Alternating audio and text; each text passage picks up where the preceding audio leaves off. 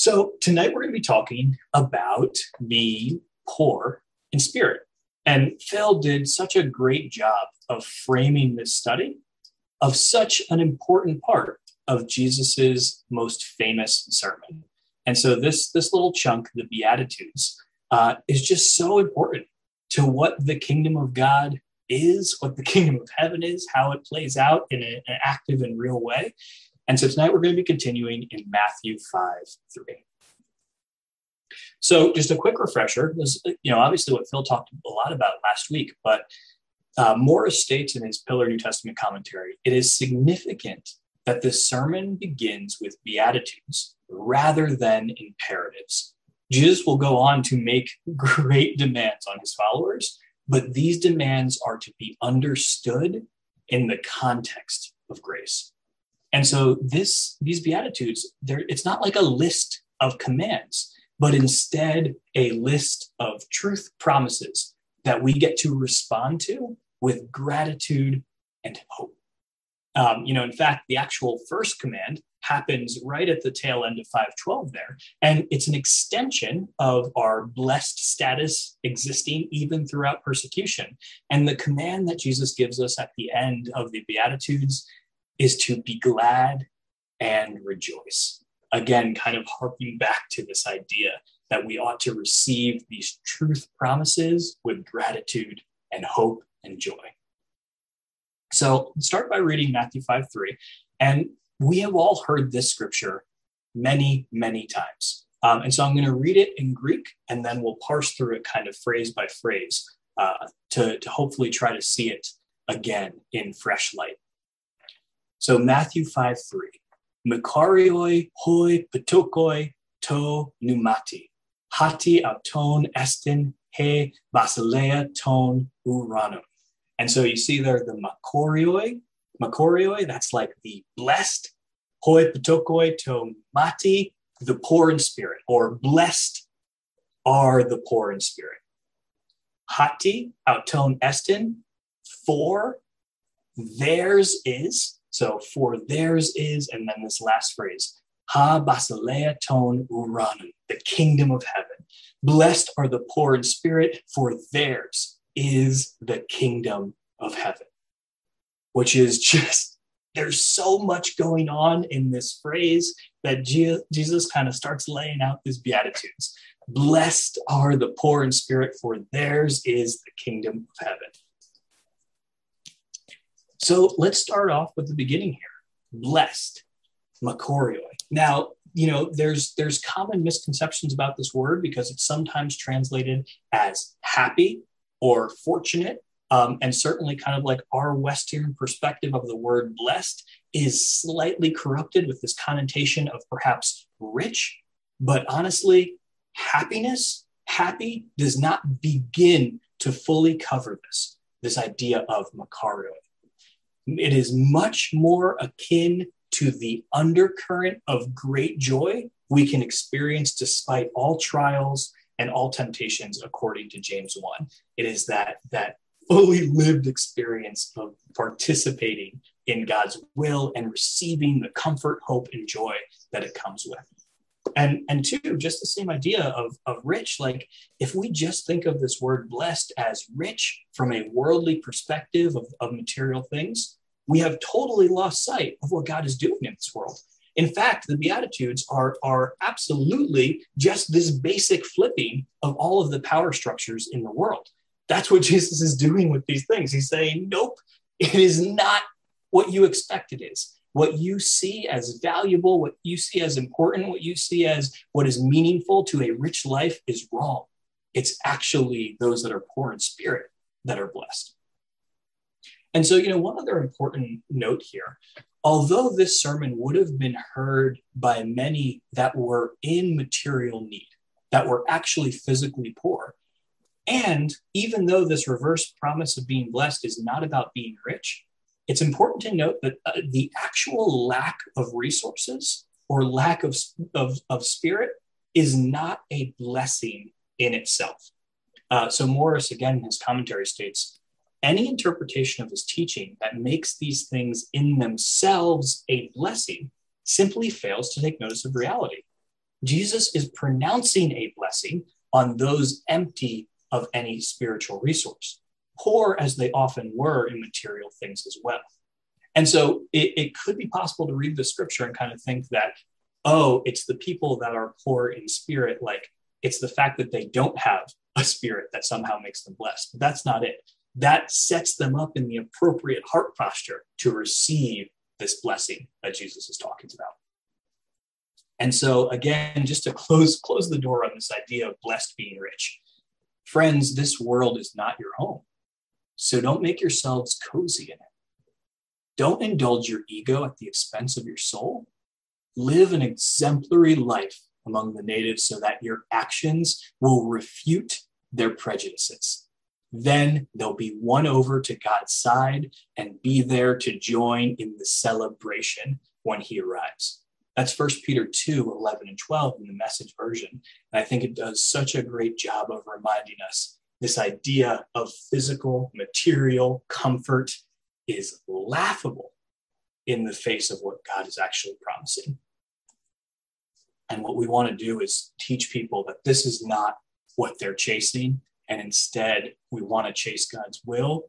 That way, those people can join in on the celebration of what these Beatitudes are promising into the future and in the current time. So let's now turn our attention to the poor in spirit. Hoi patokoi to numati. So if this wasn't written to the material poor, and there are these conceptions of being blessed, like what does it actually mean to be poor in spirit? The poor in spirit are those desperately and holistically dependent on God. Those who recognize that they simply are not self-capable of filling what their spirit is lacking. So seeing that we lack the spirit and we are not going to fill that hole ourselves, and understanding that completely, that we do not have the resources to fill that up. And that humility, God recognizes and exalts. It is not some like side or like some beneficial characteristic. It is actually the very essence of the love our Lord and Savior had on us when he who was not poor in spirit made himself nothing, even to the point of death, in utter dependence on God to show us this path of humility and submission to the God of all creation. Like he laid it out perfectly. He wasn't poor in spirit, but he gave up the Spirit of God. On the cross, God forsake him because of how committed he was to this idea of humility and submission to God. So those who are poor in spirit do not strive and grasp for what we want. We instead allow God to give us what we need. And this is us operating at our very best. This is us operating as God designed us to be. And honestly, what's wild about this is that in any given moment, in any decision, this choice to reject our own yearnings and desires and instead to allow God to shape our existence, it's scary. It is hard to take new steps of faith. At every stage of life, it is hard to take that next step of faith. And honestly, from a worldly perspective, as we age, we often have much more to lose to give up everything. Yet that dependence also produces in us a peace that surpasses all understanding in the long run. So those individual scary choices to let God's will be done and not our own over time gives us great peace and comfort in our lives. And what's really cool is that being poor in spirit goes beyond just this type of material dependence on God, trusting him with our resources, our time, our energy, and our money. Being poor in spirit also allows us to trust him with our emotions, to mourn, to be tired, to sometimes be exhausted, and in some moments hopeless, to have this point where we just feel like I can't do it. Because in those moments, being poor in spirit allows us to recognize that those feelings do not mean that God has somehow forsaken us. Instead, those are the very moments when we are given the greatest chance to be fully dependent on God. And through that desperation, he is right there with us. It's in those moments that we much more clearly understand our relationship to God. You know, this past year has been some of the harder situations I've faced from a ministry perspective. And at times I was sick in my stomach and my soul out of care and hurt for and from others. And God carried me through it. And this future hope of the kingdom, this present immediate promise of the kingdom of heaven got me through it. And my brothers and sisters, my devout family and friends, their love, their showing me Christ's love carried me through that time period. And that dependence on God, when I simply couldn't deal with stuff myself, that paints the picture of what it means to be poor in spirit in this scripture. So now let's turn our attention to the kingdom of heaven. And, you know, at this point in the Gospel of Matthew, Jesus hasn't yet elaborated on the meaning of the kingdom of heaven. In Matthew 3:2 and then Matthew 4:7, first John the Baptist and then Jesus, respectively, they express that the kingdom's entry is here, like the kingdom of heaven is at hand. And they also tell of the people's necessary response, which we know to be repentance. And then later on in the gospel, after this sermon, Jesus is going to more fully flesh out what the kingdom of heaven means through a number of parables. But this declaration here, that the kingdom of heaven belongs to those who are poor in spirit, is an important moment of clarity of what the kingdom even looks like and what its work on earth will be. So one other thing that I find super helpful to do here is to also look back at the promises in the Old Testament to kind of see what sort of clues God has left for his people about what was to come and what Jesus is ringing the bell on with these words. So let's turn over to Isaiah 25. I'm going to read 6-9. Now, the context in this specific part of Isaiah's prophecy is that God's kingdom is essentially coming and crashing down on the very best that the world can surmount. And so it's describing this holy mountain of God that utterly embarrasses the very best of the world. So starting in verse 6. On this mountain, the Lord Almighty will prepare a feast of rich food for all peoples, a banquet of aged wine, the best of meats and the finest of wines. On this mountain, he will destroy the shroud that enfolds all peoples, the sheet that covers all nations. He will swallow up death forever. The sovereign Lord will wipe away the tears from all faces. He will remove his people's disgrace from all the earth. The Lord has spoken. In that day, they will say, surely this is our God. We trusted in him and he saved us. This is the Lord. We trusted in him. Let us rejoice and be glad in his salvation. So let's compare that scripture against what we have received through the kingdom of heaven. So fellowship, right? On this mountain, the Lord Almighty will prepare a feast of rich foods for all peoples. This is the unity that is created in God. This idea that there is no cultural bound, no language difference, no national difference that can separate us when we are instead citizens of the kingdom of heaven. A banquet of aged wine, the best of meats and the finest of wines. And honestly, as disciples, we take care of one another's needs. There will always be poor among us. We cannot feed every person on this earth, but we can make sure that the disciples do not go hungry. And I know that any of you, if someone needed a place to stay in the fellowship, would make the space to make it. Then there's this promise of everlasting life. On this mountain, he will destroy the shroud that enfolds all peoples, the sheet that covers all nations. He will swallow up death forever. And it points to this idea of joy, right? Despite our mourning, we can both grieve and still have that underlying current of joy hanging on to the comfort and promises of our hope in Christ. The sovereign Lord will wipe away the tears from all faces. And finally, shame removed with the forgiveness of sin. He will remove his people's disgrace from all the earth. And so this is what we have received right now and in the age to come. This promise as laid out is fulfilled in Jesus' sermon here and pointing to the future of what he's building. And so right there, the end of that scripture, surely this is our God. We trusted in him and he saved us. This is the Lord. We trusted in him. Let us rejoice and be glad in his salvation. So think about this verse in the context of Jesus bringing about the kingdom of heaven and us responding to that with gratitude, hope, and dependence on God.